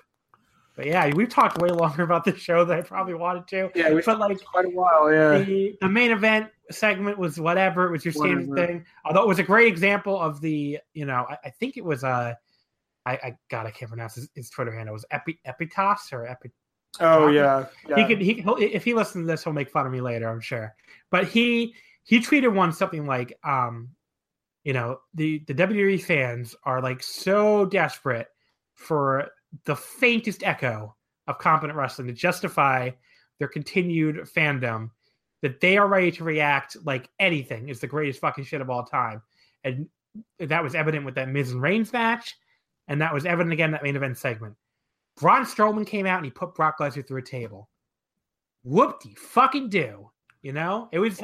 And with a bunch of people at ringside whose job it was to separate them, and they didn't at all. They didn't even try, really. It would have been cooler if they tried and failed, but they just kind of stood there. And I'm not even saying the segment was bad. It was fine. It was, again, same as the match. There was nothing wrong with it. But to say this was like but the WWE fans, because they need something to justify their continued fandom, basically, to justify the fact this promotion is so fucking successful, that they just, the segment was great. It was fantastic. It was awesome. And, it was a man putting a man through a table. It was fine. Braun is cool. I like Braun. But it was just a segment. Wasn't the greatest thing ever. Wasn't really fucking awesome. It was just Braun came out and he put the man through a table. Okay. And then the show mercifully ended. Mercifully, yeah. It's one of the worst 3 hours plus of my life. Honestly, it was so fucking bad. But yeah, so I'm not going to do that again. Maybe ever. I don't know. I mean, I say that now. I'll probably turn on the Post-Mania Raw again and probably give up in like an hour. But I'll do the 30th anniversary of Raw or whatever the next, 15 Raw 1500 or something. Yeah, but just I hope for the sake of people who actually watch that show every week, I hope that was an especially bad one. Because if it wasn't, I don't understand anything that people are doing with their lives. But to each their own. I'm sure somebody out there loves it. So yeah. But we should move on because we've already spent enough time talking about Monday Night Raw. The other purpose for the show, which I'm now definitely going to have to name like Raw 25 and Pure Resu, or Pure Resu grab bag, was talk about a bunch of the Japanese professional wrestling shows that made tape in the past week. And again, so basically what happens is the first week of the year, which was the Samurai TV week, basically on Samurai TV, all they're airing is like stuff from 2017. So basically, like there's this whole week at the start of the year where normally, Samurai would be airing first run shows, and instead they're just airing, like the best of 2017, right? So that creates this backlog where all these shows have to make tape in this week, basically. Well, and not helped by the fact that there was the DDT. Yeah. King of D tournament, which there usually isn't, and that was how many nights was that? Was that 8 nights? That was 7 nights. 7 nights, okay. But yeah, even if you take that out, though, it's still like, there's basically like 2 Big Japan Kirkins made tape last week, which I don't think that almost never happens in the same week. 1 All Japan Kirkin made tape last week, and 1 made tape this week. Gaora just takes forever to air their shows as always. And then like stuff like that happened. Noah made tape this week, which was from a while ago on Samurai. So just like a backlog basically. And then on top of that, obviously we have Fantastica Mania. Right. So I think we go in chronological order here, and that means we would start with the All Japan 2018 New Year Wars, January 3rd at Korakuen Hall. That aired on Gaora late sometime last week. I think the 16th. Yeah. So the show. It's basically they do 2 shows in a row at Korakuen, January 2nd, January 3rd. The January 2nd show we had talked about on last week's show already. That was the show that aired on Samurai the prior week, and that was the main event with Zeus and Joe Doring. And this was the show that aired the next night. The main event was Jun Akiyama and Takao Omori. I don't know why I just suddenly forgot. Defending the World Tag Team titles against Suwama and Shuji Ishikawa. Ishikawa pinned Akiyama with a Splash Mountain in 2038. This was a match I thought was really, really good. I feel like I felt like I was maybe kind of on an island here. I'd originally gotten I think 4 3/4. I watched it a second time and I saw what some of the critiques people were making were, and I lowered it to 4.5. Just because Omori, he just kind of had like a very, he just wasn't really that involved in the matching points, and he did look very old at some points. So I get that critique, but I thought the real story of this match was Shuji and June and their exchanges, and I really thought like those exchanges were strong enough to make up for the rest of the show, rest of the match, maybe not being like that was the theme of this match, Well, you're gonna feel like you're more on an island. I thought it was good, but I didn't think it was great. I think I would have gone like 3 3/4 or something like that. That's fine. So I was way off from you. I just found it, and I like Omori. Like I know a lot of people don't really like to watch him, but I think he's good enough for what he needs to be. I just found the match. The first half I couldn't get into. I don't know what it was. I don't know if it was, watching the whole show or whatever mood I was in or something. I just couldn't get into it till the very end. Now I'm happy with the title switch, and it's really the only thing that makes sense. Yeah. Especially after they won the tag team award after teaming together for about 2 days. But I thought it was good. I love the story of Jun Akiyama just like making hamburger out of Shuji's face with the knees. I mean, just that, like Shuji's face was bloodied. With repeated knees, and if anything will get me to mark out, it's honestly just being able to see like real physical results, in a match like from something like that. And Akiyama, at that point he did like an exploder for a near fall. That was a really good near fall right after he bloodied his face. There was like a really cool spot where Suwama did like this awesome backdrop on Omori after that, and then he did like a double power bomb, which was another really cool near fall. And then Shuji kind of like fires up after all that knee abuse he took, and then just like gets the Splash Mountain for the pin, which I thought was like the perfect timing. Like, I feel like I want to reward a match for ending on the perfect moment. Like a lot of matches drag themselves out and like, would have done like more near falls there. But I thought the story they told was Shuji took all this abuse, but he's such a monster. He fires back up. He makes his big comeback on June. He hits his move and he pins him. Like, I thought that was just the perfect ending of that match, and it told its story. It set out to tell a story, and it told the story perfectly. But that's why I felt like I really wanted to reward the match for, I was into the first half more than you were, clearly, but I thought the second half was so good, and it told such a complete story and like in such a concise way that I thought it was worth the high rating. But I did come down a little bit to 4.5. But yeah, it's still like my number 3 match of the year right now. So I really love this match. I will say larger picture. This is larger than this match, but it involves June. He's done a very good job. I know there were some, is he booking? Is that confirmed? Do we know? I don't know if it is, but I think everybody assumes.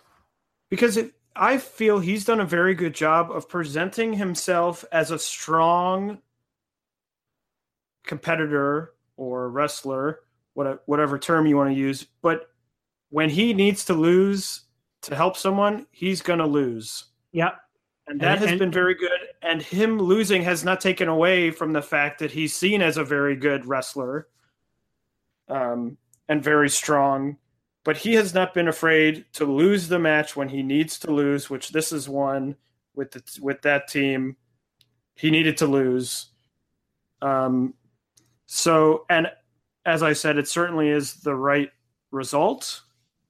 But I'm certainly happy to see him still performing at a high level and able to, as this company continues to grow, hopefully, knock on wood, that he can continue to be in that role of being in the upper mid card or upper card or main events, continue to do that, but to continue to put other people over. Yeah. So, and no, I mean, I think he's not okay with, he's totally fine to take a step back when he needs to, like when he announced he's not going to be in the Champion Carnival or challenge for the title anymore, which I actually think he might have done that prematurely, but anyway. But like the tag title scene, he was a great, he's a great presence in, and he really put over Shooty Strong here and put over that team strongly. So, right. But yeah, overall, it was other than that, there's not much to say about the show. The other undercard matches, nothing really stood out. It was a lot of pretty quick tags. The only other match of note really was Naoya Nomura against Ryoji Sai, which Sai won in 16:29. I mean, I'm not really a big fan of Sai. The match didn't really grab me or anything. I thought it was pretty good. I wasn't going crazy about it, but I thought it was a solid work match. I mean, it was easily to me. If you were to ask me, probably the second best match on the card. Yeah, that's fair because there really wasn't anything else on this card. But yeah, like I would say it's about this. To me, it's about as good as Reigns versus Miz, except I didn't have to sit through three hours of other crap. 3 hours of other crap. Yeah, or 2 commercial break. But it was a perfectly fine match. I will say it's very negative. All this dump of Puro over the last 2 weeks, I have seen so much Ultimo Dragon, and I have seen so much Tajiri. And they're two guys. I love Ultimo Dragon. He was huge when I was growing up, but I don't need to see him anymore. And everyone brings him in for these anniversary matches. Yeah. He's everywhere all the time. Yeah. And Tajiri, I'm like, I've moved on from him. Can you put the belt on anyone else? Yeah. It just seems odd to me. And I think I asked this. It seems weird to me that All Japan wouldn't want to put the belt. Like, is Tajiri is he a big draw in Japan? I don't know. Do we know? I assume he does draw his fans, but like, I don't know. I can't see how he's that big a draw. I mean, to me, he's probably. I'm sure he's a name, right?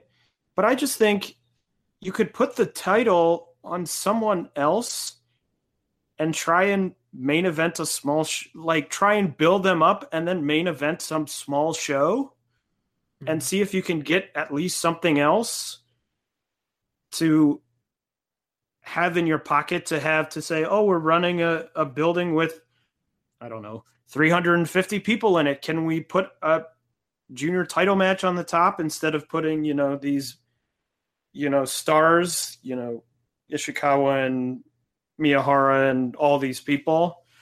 I don't know. Maybe it's not possible, or they don't have anyone in mind or something like that. Or Tajiri is a much bigger draw than I'm thinking or imagining he would be. But that's what that's what I was thinking, especially on the 1-2 show, on the January 2nd show. Yeah. I was like, you think you could put this on anyone else and you might be able to get maybe a return, or heat someone up where you could get someone hot by putting the belt on them. and do something with them. Yeah. But as far as the rest of the show goes, the only other thing of note, I guess, is Kai attacking Joe Doring before their tag match. The match only ended up going like 3.5 minutes, and it was kind of a cool spot where Kai's friends with Tajiri for some reason, and Tajiri,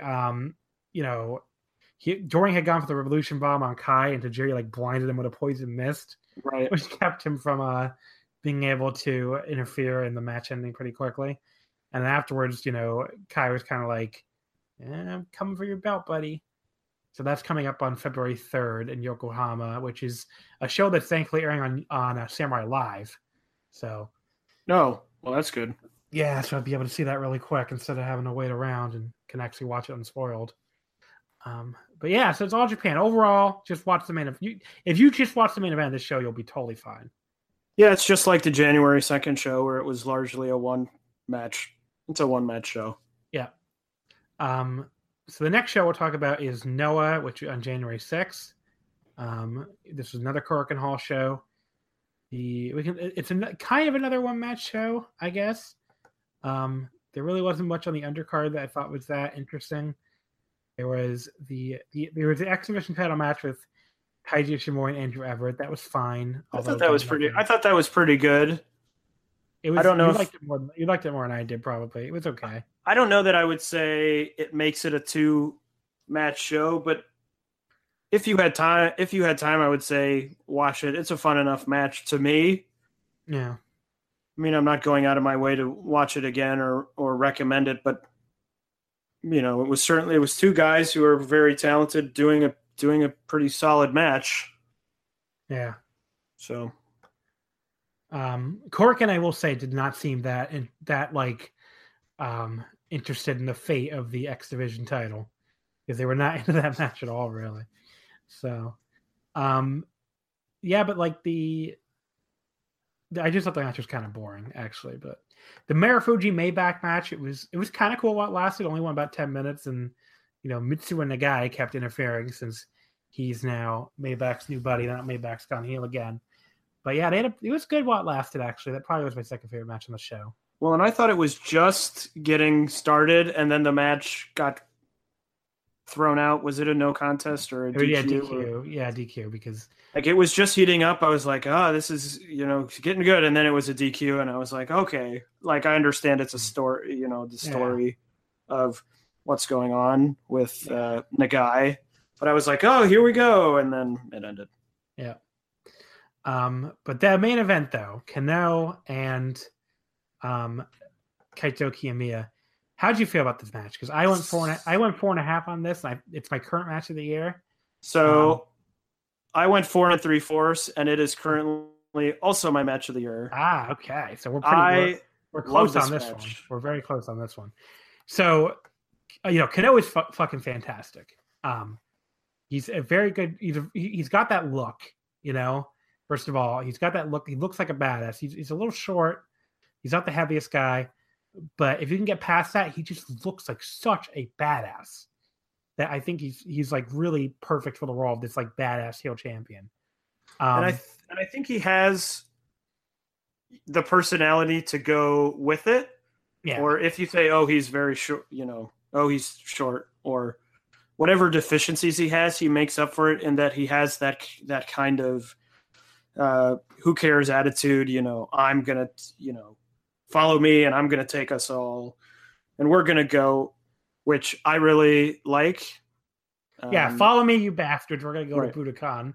And I think it comes through in his matches. The thing I really liked about this match was that, and I don't know if you saw the same thing, but I saw the story of, Kiyomiya comes back. He's been on excursion. He went off to Canada or Michigan or wherever, he traveled. And he learned how to wrestle, and he comes back and he's doing all these wrestling moves. He's doing jumping elbow drops, and he's doing running power slams. And Kano is like, no, I'm going to fight you. Yeah. So those counter slaps. Remember those? Yes. When he was like countering everything Kiyomiya did and just slapping him in the fucking face.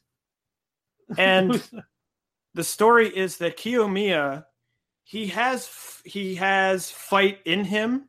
He kept going. He was getting struck with all these blows by Kano and all these things, and he kept going. And the image that I'll remember is him. He was either getting up or he was on all fours on the mat, and the camera zoomed in and the blood's dripping out of his nose. And the story was he has fight in him. He kept going for probably longer than you would imagine someone getting kicked and slapped and struck would, but he doesn't know how to fight. He has fight in him, but he doesn't know how to fight like Kano knows how to fight. And in the end, he gets knocked out, which is another thing I really loved. I love the finish of him getting knocked out. It's perfect because, like you're saying, he doesn't have the fight. He doesn't know how to physically fight the way Kano does. And even when the crowd is cheering him on, the crowd is behind him. They're trying to get him fired up. Kano kicks him in the fucking head. He goes down. That's it. Like, that's the kind of fist I love because, you could have, again, same thing about as a tag title match. You could have kept going. You could have done a million near falls. But when you do a finish like this, where the superior striker just kicks the other man in the head, after all the damage he did, that's enough, and he's dead. It wraps up the story with a bow, basically, and it ties everything together, and it makes it clear exactly what they're going for. And instead of just, being a generically, this is a big main event, we got to have 500 near falls at the end. So it's also a match where I think both of them come out looking better than when they started. Yep, I totally agree. Which is obviously for Kano is the champ, that's important, but Kiyomiya coming back, his first match, if this goes wrong and people don't buy into it and they go, this guy, he stinks. Yeah. You've got a problem on your hand, but now you look at him and you say, this kid, he really fought. He fought with everything he had and he was bleeding and he didn't submit. He didn't get pinned. He got knocked out. He fought until he couldn't physically continue, which I think makes him look good, but it continues the story of Kano being this guy who you step in the ring with me and you're in for a fight and I'm going to try my best to make it so you cannot keep coming at me. I will finish you. Yeah. I mean, I hope they keep going with him. I hope he beats, Yuko Miyamoto by KO too. It'd be cool if they just keep telling the story with him that he just wants to stand there and kick you. He's going to kick you till you can't get up anymore. So, well, it's also from a booking point. I mean, knockouts are useful. It's something that not a lot of people do, and I'm not sure. I mean, for some promotions where you're talking about, we're, family friendly, or this promotion is, Chikara is probably not doing KO finishes in their matches. But it's a useful tool, and as a company or as a booker, as a promotion, you got to use your tools, especially with a company like Noah, who's still trying to get back and they're trying to draw people. And they're doing a better job now, though. I mean, it's finally started. It turned around after it took a year, but it's turning around in Tokyo at least. But they're doing a thing, and they do a KO finish that says, we're pulling out every tool we have to use. We're going to use it to make a good show. So I'm a fan of the KO finish. Yeah, I definitely agree with you. And then the post-match angle is really cool because, for people who don't know, Kiyomiya, before he went on Excursion, had been aligned with Sugiura. Sugiura had, he was coming out and, he kind of like made Kiyomiya his protege almost by force after he left Suzuki-gun when Suzuki-gun left. And, the two of them were partners and stuff. So Sugiura, who's also partners with, with Kano, he comes out to the match to check on his protege. He's like, well, I'm going to check on this kid. And Kiyomiya gets up and he pushes him away. He does not want anything to do with these heels anymore because he's wearing green. He came back to be Noah's new babyface ace. He stood up for himself against Sugiura and Kano, and the two of them immediately because they're heels and they're badasses. He checked on it first, but the moment this kid is like fighting back against them, they just beat the fucking shit out of him, which was great. And then everybody else runs out to save it. It was a great moment of like very subtle characterization for all three guys, and a great moment of like callbacks. And again, who did we talk about at the start? They don't. That promotion doesn't do callbacks, certainly. They do nostalgia. They don't do callbacks for the current guys, and they definitely don't do subtle characterization. They don't do subtle anything. So, I mean, it's really if I had to like try to point to something that I feel like we're missing in modern American wrestling, not even just WWE and Ring of Honor a lot of the time too. This would be it. Like just callbacks, subtlety. Not everything has to be, like a big giant angle or like something where you saw coming, 10 miles away or whatever. It can just be this thing that happened. And it's rewarding people who watch or attend your shows. Yeah. More than just saying, hey, I went to this show and there were a bunch of great matches. Yeah. Which obviously helps. But, that's something that's important that I think sometimes people forget, that they say, oh, we'll just put on, 5 great matches and people will love it. But the show ends and you go, I saw 5 great matches, but why do I come back? What's the draw for me to come back next time? Exactly. And even if you're not running a big, here's the big angle. Yeah. You can do things to advance storylines, like you said, in ways that aren't massive written out promos or things like that. But yeah, so that was Noah, again, kind of a one match show. You like that Impact match better than I did, so maybe you could watch that too. And I would say watch Marufuji and Maybach. It's only like 10 minutes anyway. Yeah, it went 11:27. So, but yeah, definitely watch the main event though. The main event was another really fantastic match. And that brings us to Wrestle 1, January 8th at Korakuen Hall. So you're a Wrestle 1 viewer, right? You watch pretty much all the monthly Korakuens? I am. I watch every show that makes tape that they do. Or I have since September. Before that I used to watch individual matches. Now I watch every show that makes tape. And actually they have a YouTube channel. Yep.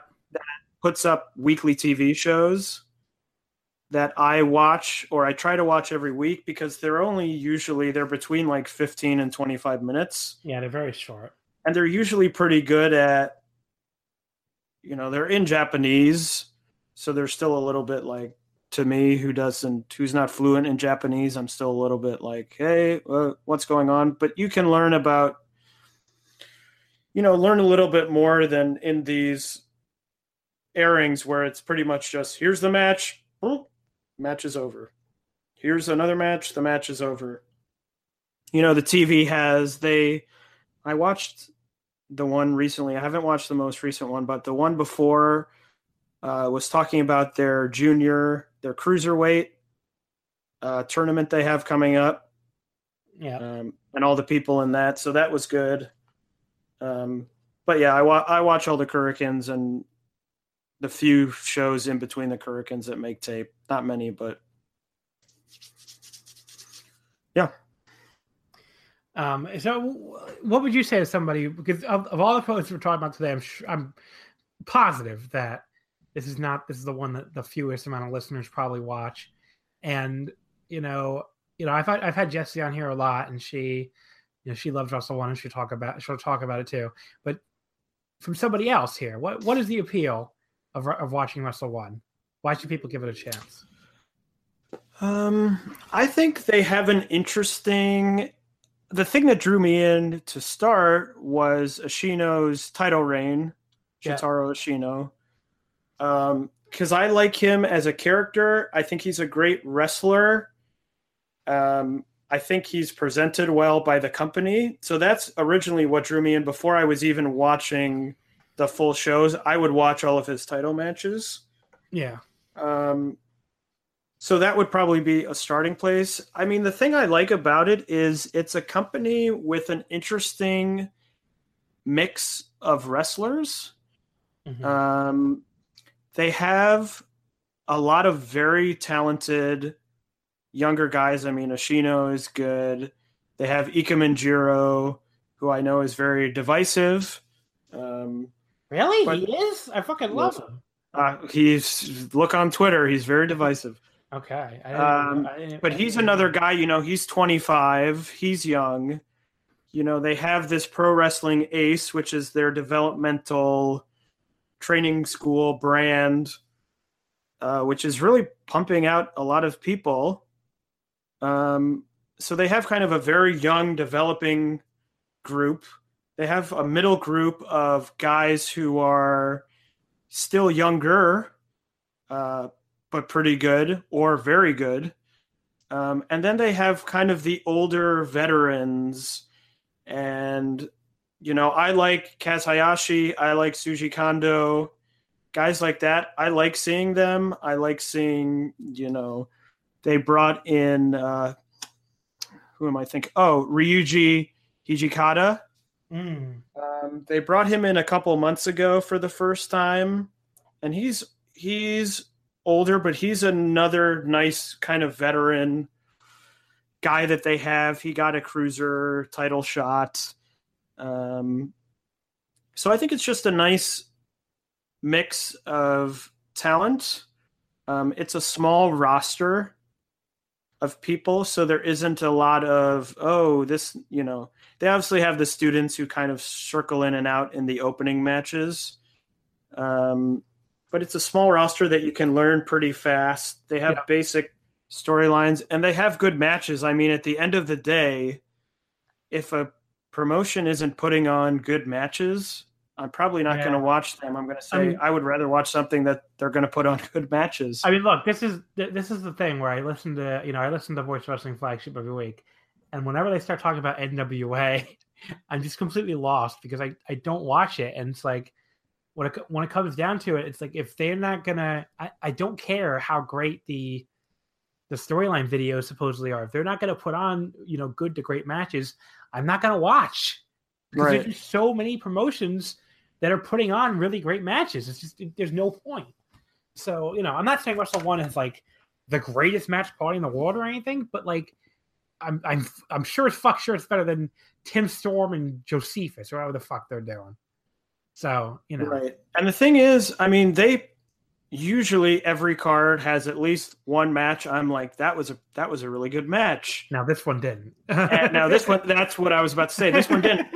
But the shows are also, they're not a huge time investment either. Yeah, they're only 2 hours. Once a month. They're 2 hours max. Yeah. The max is 2 hours. I mean, these are shows that fly by for me.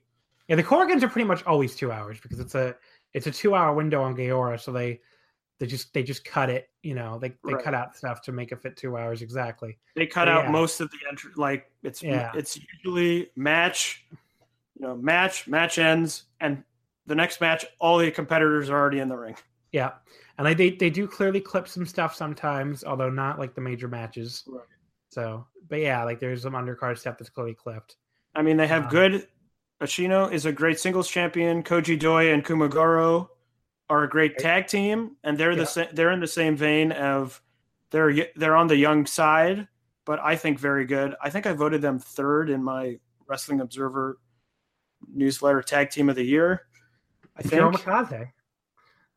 And the same? Yeah, I think you did vote for them third. So I think they're really good, and they're young, so I can see them getting better. And like a guy like Takanori Ito is very young and already awesome and already very good, and they clearly recognize it and have put him in a position to succeed. Yeah.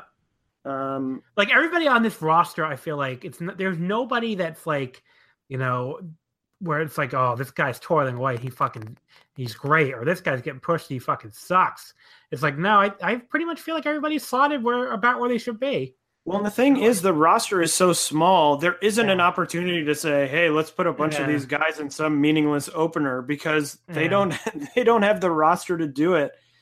I mean, everyone has to, if you're not in a meaningful tag in one, show, the next show you're going to be in something meaningful.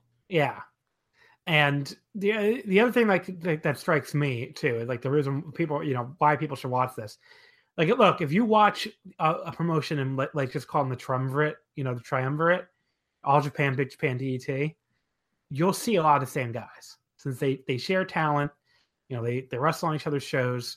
You'll see these guys somewhere. Wrestle One, you are not seeing Wrestle One guys anywhere but Wrestle One most of the time. Jiro has turned up in DDT a bunch lately. Oh God, somebody else turned up. Well, and there are guys like Hijikata wasn't he an All Japan guy for years? Yeah, but not. I think, but like rarely anymore. Like there's guys here like Koji Doi and Kumagoro. You pretty much have to watch Wrestle One to see them. Ashino, you have to watch Wrestle One. Ito, you have to watch Wrestle One. Andy Wu. These are all very good wrestlers that are worth your time to seek out. So yeah, watch Wrestle One. But maybe don't watch this show. It really wasn't that good. We kind of knew that going in, honestly. Like the card itself was kind of like it was the Kaz Hayashi 25th anniversary match was the main event, which was like Kaz Hayashi, Shuji Kondo, and Dick Togo against Keiji Muto, the Great Sasuke, and your boy, as you just said before, he's in every match like this, Ultimo Dragon. I mean, the main event was fun. It wasn't. I thought it's one of those matches where it doesn't. In the end, it's meaningless, and I've seen these guys, all of these guys in this match. Well, I mean, maybe not Muto anymore because he doesn't wrestle that often. But I've seen them do better in other places within the last month. For sure, it's nothing worth going out of your way to see. But you know what? It was better than Roman Reigns versus The Miz. I'm going to go there. Fuck it. This match was a solid 3.25. And sure. Roman Reigns The Miz was 3 stars. There you go. I'm going to be pedantic with my star ratings. Give them the extra quarter star. This match was perfectly fine. It was good for what it was.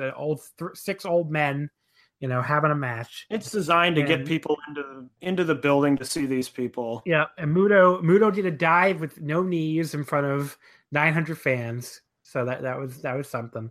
But yeah, I enjoyed it. So I had fun with it. That's a match where if you want to see it, go ahead and watch it. If you like any of those guys in the match, Dick Togo, or if you're a Kaz Hayashi fan who hasn't seen Kaz Hayashi in a while. Yeah. There's nothing wrong checking. I mean, it's only 15 minutes too. So right. There's nothing wrong checking this match out. But again, if you don't have to go out of your way to see it or anything. The Wrestle One tag title match, this was the big disappointment of the card to me. It was Kumadoi, who we talked about, Kumadoi, Koji Doi, and Kumagoro, right? But they call the team Kumadoi, I think. Oh yes. Yeah. So Kumagoro, and Koji Doi, they were taking on Inaba and Ito. It was like an all new era battle since they're all kind of in the same unit.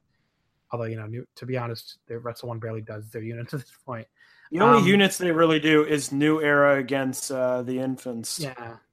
Which they wrestle on every show, and they just don't like each other. Those are that's like the heel unit, which is like Shotaro Ashino.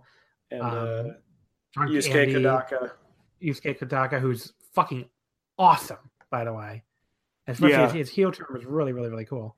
I mean, I like that group. I'm not upset that they're in that group, but it's an awesome. It's a really cool heel unit.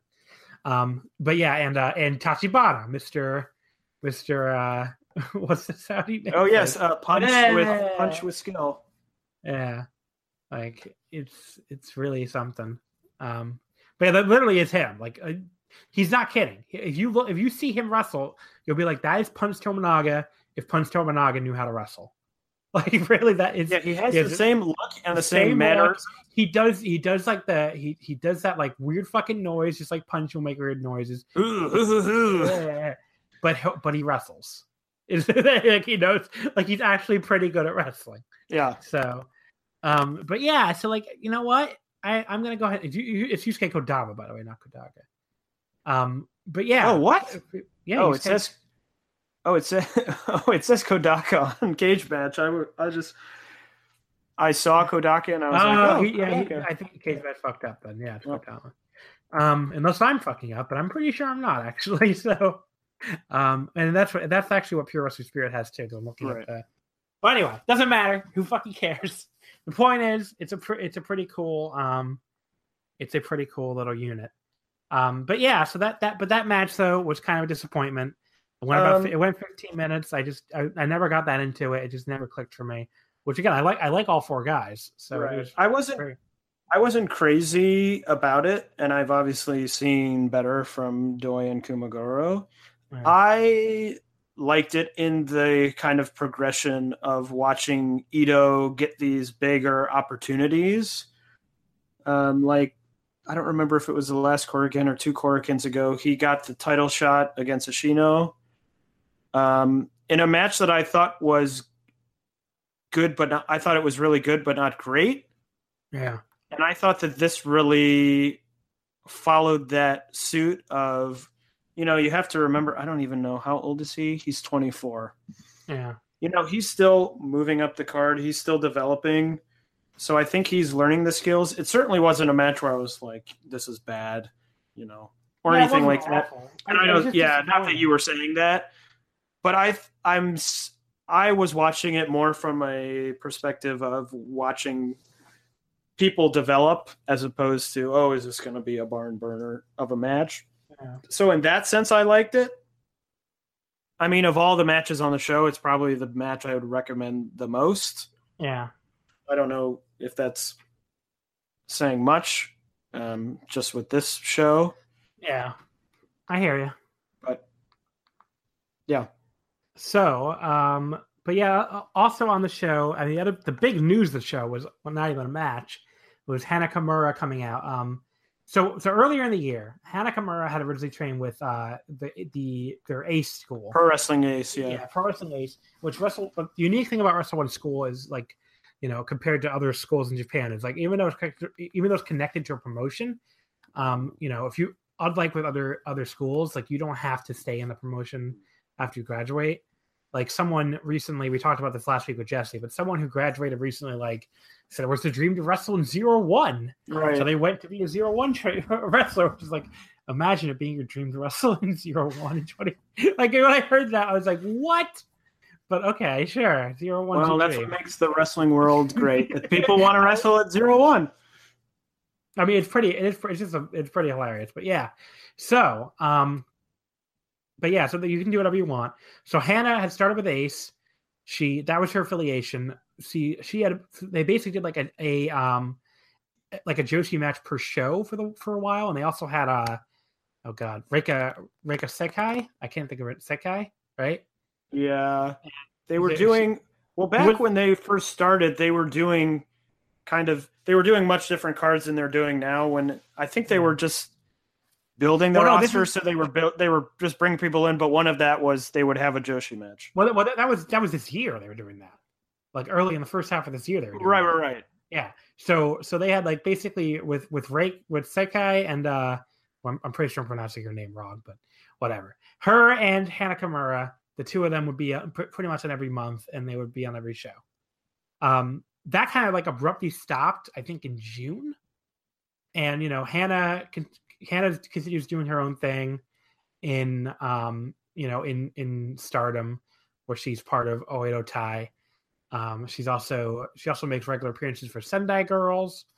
I don't know if she really appears anywhere else. I'm gonna look at her cage match because I'm curious. But she's like basically just became like a Joshi freelancer who kind of wrestles everywhere. Meanwhile, Reika Sekai is like, she was the champion of Tokyo Joshi Pro for a while. She just lost the title back to Miyu Yamashita in a really awesome match, by the way. Yeah, that was a good match, yeah. Yeah. But yeah, it looks like I'm looking at Hana Kimura's cage match. It looks like her 2017 was pretty much just Stardom and Sendai Girls, except she wrestled in Spain for something called RCW. And she did appear on she appeared on that Wave show. You remember you and I wanted to go to it? Oh, that big Wave show, and we couldn't get down there, yeah. Because like it was the same day as the G1 final, and like we just couldn't find a way to get from. And it was an hour and a half away or something by train, and it wouldn't have worked, yeah. Yeah, it would have been way too long. But yeah, so the point is though, she mostly just wrestled in Stardom and Sendai Girls. But she announced on this Wrestle One Korakuen, that she is joining Wrestle One, because all these promotions do this. They bring out guys and girls and announce that, new signings for the start of the year. And, there were a couple big ones this year. One big one was Dick Togo and Michinoku Pro, which I did not see that one coming. That was kind of crazy. Although, now he's got that. Now he's going to be out for a while. Oh, he's injured now? I didn't even hear that. Wait, is that who I'm thinking of? Is it that Dick Togo that I'm thinking of? Could be. I haven't. Well, either way, Dick Togo signed with Michinoku Pro. And, that was a big one. But here's Wrestle One. They bring out Hana Kimura. They announced she's the first female talent officially contracted at Wrestle One. She's no longer with Ace. And she's going to be wrestling on every Korakuen, looks like. She's already got a match announced for the February 14th show. I mean, I think that's cool, because I liked when they did that back in the, earlier last year, because it just made them stand out, It really helped them as far as like feeling different and everybody else, because intergen, just having female matches on otherwise male only shows is not something that's done really in Japan. Right. So I thought it was something that really like helped them stand out.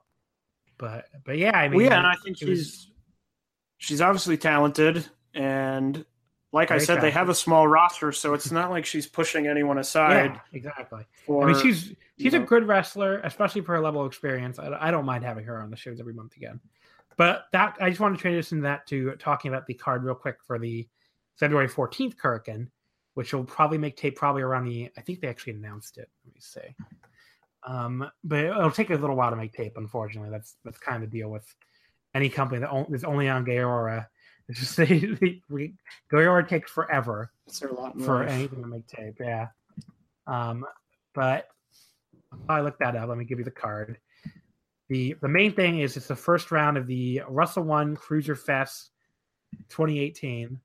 It's a single elimination tournament. The first round has Kenshin Chikano, who's a former Dragon Gate guy. He had been in it was basically him and Ryoma were like the two rookies at the same time, and when Ryoma, who later became Yohei, kind of had to leave after the whole monkey scandal thing. Chikano kind of left he's clearly friends with Yohei and just kind of felt like he left in solidarity, even though it's not how it was treated at the time.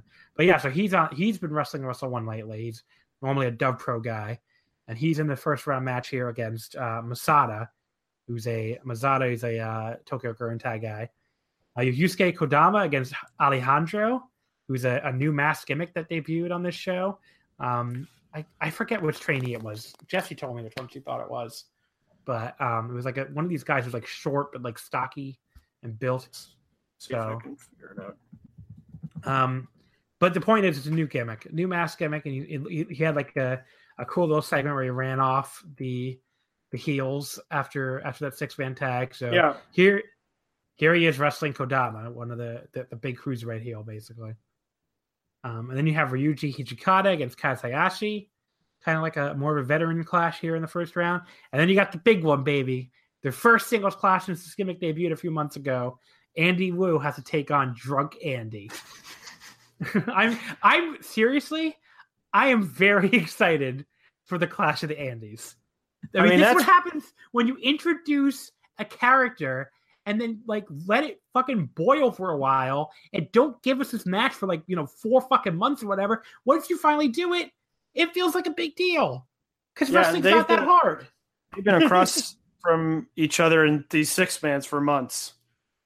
Yeah, so for a long time. If you've been watching these Korakuens every month, you just see them face off, but never have that singles match. They give you the singles match.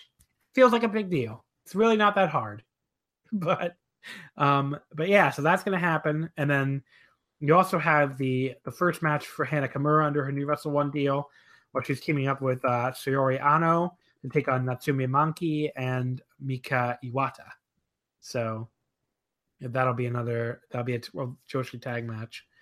And then the main event is, actually, I don't know if it's the main event, but it's the last match announced so far, which is the Wrestle One Result title, which is it's a weird name, but it's basically for like younger guys is the idea. Yeah, it's for recent trainee graduates or something of the like, for younger guys though. Yeah. So it's Takanori Ito defending against Jiro Ikemen Kushiro. So, or Kuroshio. So there you go. I'm pretty excited for that. Should be. I mean, it seems like a good card. I have no inkling of where they're gonna go with this tournament, this cruiser tournament. It airs on February 27th, by the way. There you go. So it's a while away. Just because Yoshioka has faced Chikano and has faced Hijikata in like the last 3 months or so. Yeah. I mean, he won the title from Andy Wu. He won the title from Andy Wu at the big Yokohama show. I mean, he hasn't faced Kodama yet, I don't think, right? He hasn't faced Kodama. He just faced Kenshin Chikano like a month ago. Right, they had a great match. Yeah, it was really good. Yeah, that was a really good match. That was shockingly good because I don't normally like Yoshioka that much. I don't have a read on what the division is doing to say, oh, it'll be this guy or some other guy. I just don't have a read on that. Yeah. So, which makes it more exciting because I'm not sitting there going, oh, I'm waiting for guy X or guy Y to go to the finals. Yeah, anyone can win this. So, yeah. Certainly. So it's a cool tournament. And yeah, that kicks off February 14th. It'll air on February 27th. So look out for that. And I wanted to put that over because, again, one of my goals in the show, my long-term goals, is to get more people to watch Wrestle One because I think they had a really, really cool 2017. And as we said, it's, I mean, 1 or maybe 2 shows a month, 2 shows at most, and the shows are 2 hours, and they're very quick, and they're easy. So you're not getting invested in some promotion that's doing 15 shows a month or 10 shows a month. So it's very easy, and I honestly do believe that there are a number of these guys who are in some years, I don't know if it's a year or 2 years or 5 years, are going to be big deals. I mean, you already see it with Ikemen Jiro in DDT. Yeah. He went to DDT and he got over very quickly. Yep. I mean, he's a very popular dude there now. So, I mean, I think there's nothing stopping, I'm not one of these people who wants, everybody to end up at New Japan because I think that's so fucking boring. And I think rooting for that is almost as bad as just rooting for WWE to just sign everybody. Although, no, not almost as bad. It's let's say half as bad. I don't know. But it's just very boring. And I want to see a lot of places thrive. And I want to see a lot of places, be successful. But with that said, I think, there's a very good chance somebody on this Wrestle One roster will turn out to be the next Sonata, the next guy that like just kind of decides they want to go freelance and ends up in New Japan. So you know what? You could say you saw Takanori Ito before he left. You could say you saw Daiki Now before he left, any of these guys. And even if that doesn't come to pass, maybe they just end up regulars, elsewhere. Maybe they just end up like Ikemen making a lot of appearances in DDT or Big Japan or All Japan or something. So, you never know is the point. Or, I mean, it turns into the hope, or my number one hope would be that people start watching Wrestle One enough. They develop these guys and, Kazushino, Ikemen Jiro, Koji Doi, Kumaguro are guys you can say, okay, unless something weird happens and they get a freak injury, they're going to be around for a while. We have a base now that we can build around. Yeah. And now we have this base and maybe they add people or they, switch in and out these veterans and I think they have something to build on. And I think the attendance can get better. The attendance can improve. More people will watch. And I think it could be a promotion a couple years down the line that could be, it could be much improved to me. Yeah. It could be a much bigger deal. What does it come down to? Like they have a lot of young talent right now. Can they, if they can churn out like another wave to support the young guys they have now in a few years, I think this could be like you're saying, it could end up being a pretty damn good promotion. I mean, I think it already is a good promotion, but I think it can, grow and be more popular. They just need a little bit bigger of a roster, and they need to be able to do touring again, probably. They need to get enough people over to do that. But they need they need like some more. They need more bodies. It's basically right, and they're clearly not trying to run before they walk. I think they're aware we have a small roster. We're building it up. They're always bringing these Pro Wrestling Ace trainees onto the show. Yeah. Near the bottom. Hajime is one that stands out to me. I think Hajime and Jun Tancho are really the two big ones, and then obviously Ganseki Tanaka, who has this kind of mini feud going with Manabu Soya near the mid card or kind of upper mid card, are really probably the three guys I've seen that I could see moving up. Not in the near future, but next. I would agree. Yeah. Yeah. So I think they're making their way up, is what it comes down to. And that's what it takes. It's not going to be an instant overnight. Oh, here we've got 5 guys that are now amazingly over and they're huge and everyone loves them and we're doubling our attendance. Yeah. You gotta like kind of, like you said, you gotta build it up, and I think they're doing a good job. And for a company that is building it up, they've put on some very, very good they put on some very, very good matches in 2017. Yeah. But yeah, so everybody watch Wrestle One. But now moving on to the last promotion we're going to talk about before we get into New Japan. Let's briefly talk about the Dragon Gate January 14th show at Edion Arena, Osaka. This is the first time I've ever talked about Dragon Gate on the show because, I have another podcast, I Open the Voice Gate, so I usually just save the Dragon Gate talk for that. But what the hell? I know you're a fan too. I am. So we could talk about, what we saw at Dragon Gate here. This show I thought fucking sucked. I thought it was pretty bad. The only thing I really liked was the main event, and I'm more down on Dragon Gate comparatively than I've been probably in a while. And the second half of 2017 was good. It was a lot better than the first half. The first half was as bad a fucking first half of a year as they've ever had, honestly. I think if you talk to a lot of the longtime fans, they'll tell you we're pretty frustrated. Jay, who runs the iHeartDG thing, of course, he talked a lot about on Twitter about not liking last year at all. I think he was actually even more down on this. Like, he actually didn't like the second half either, whereas I thought they did recover kind of in the second half. But yeah, they've made some choices lately I think are really baffling, and that I don't think are really gonna put things back in the right direction.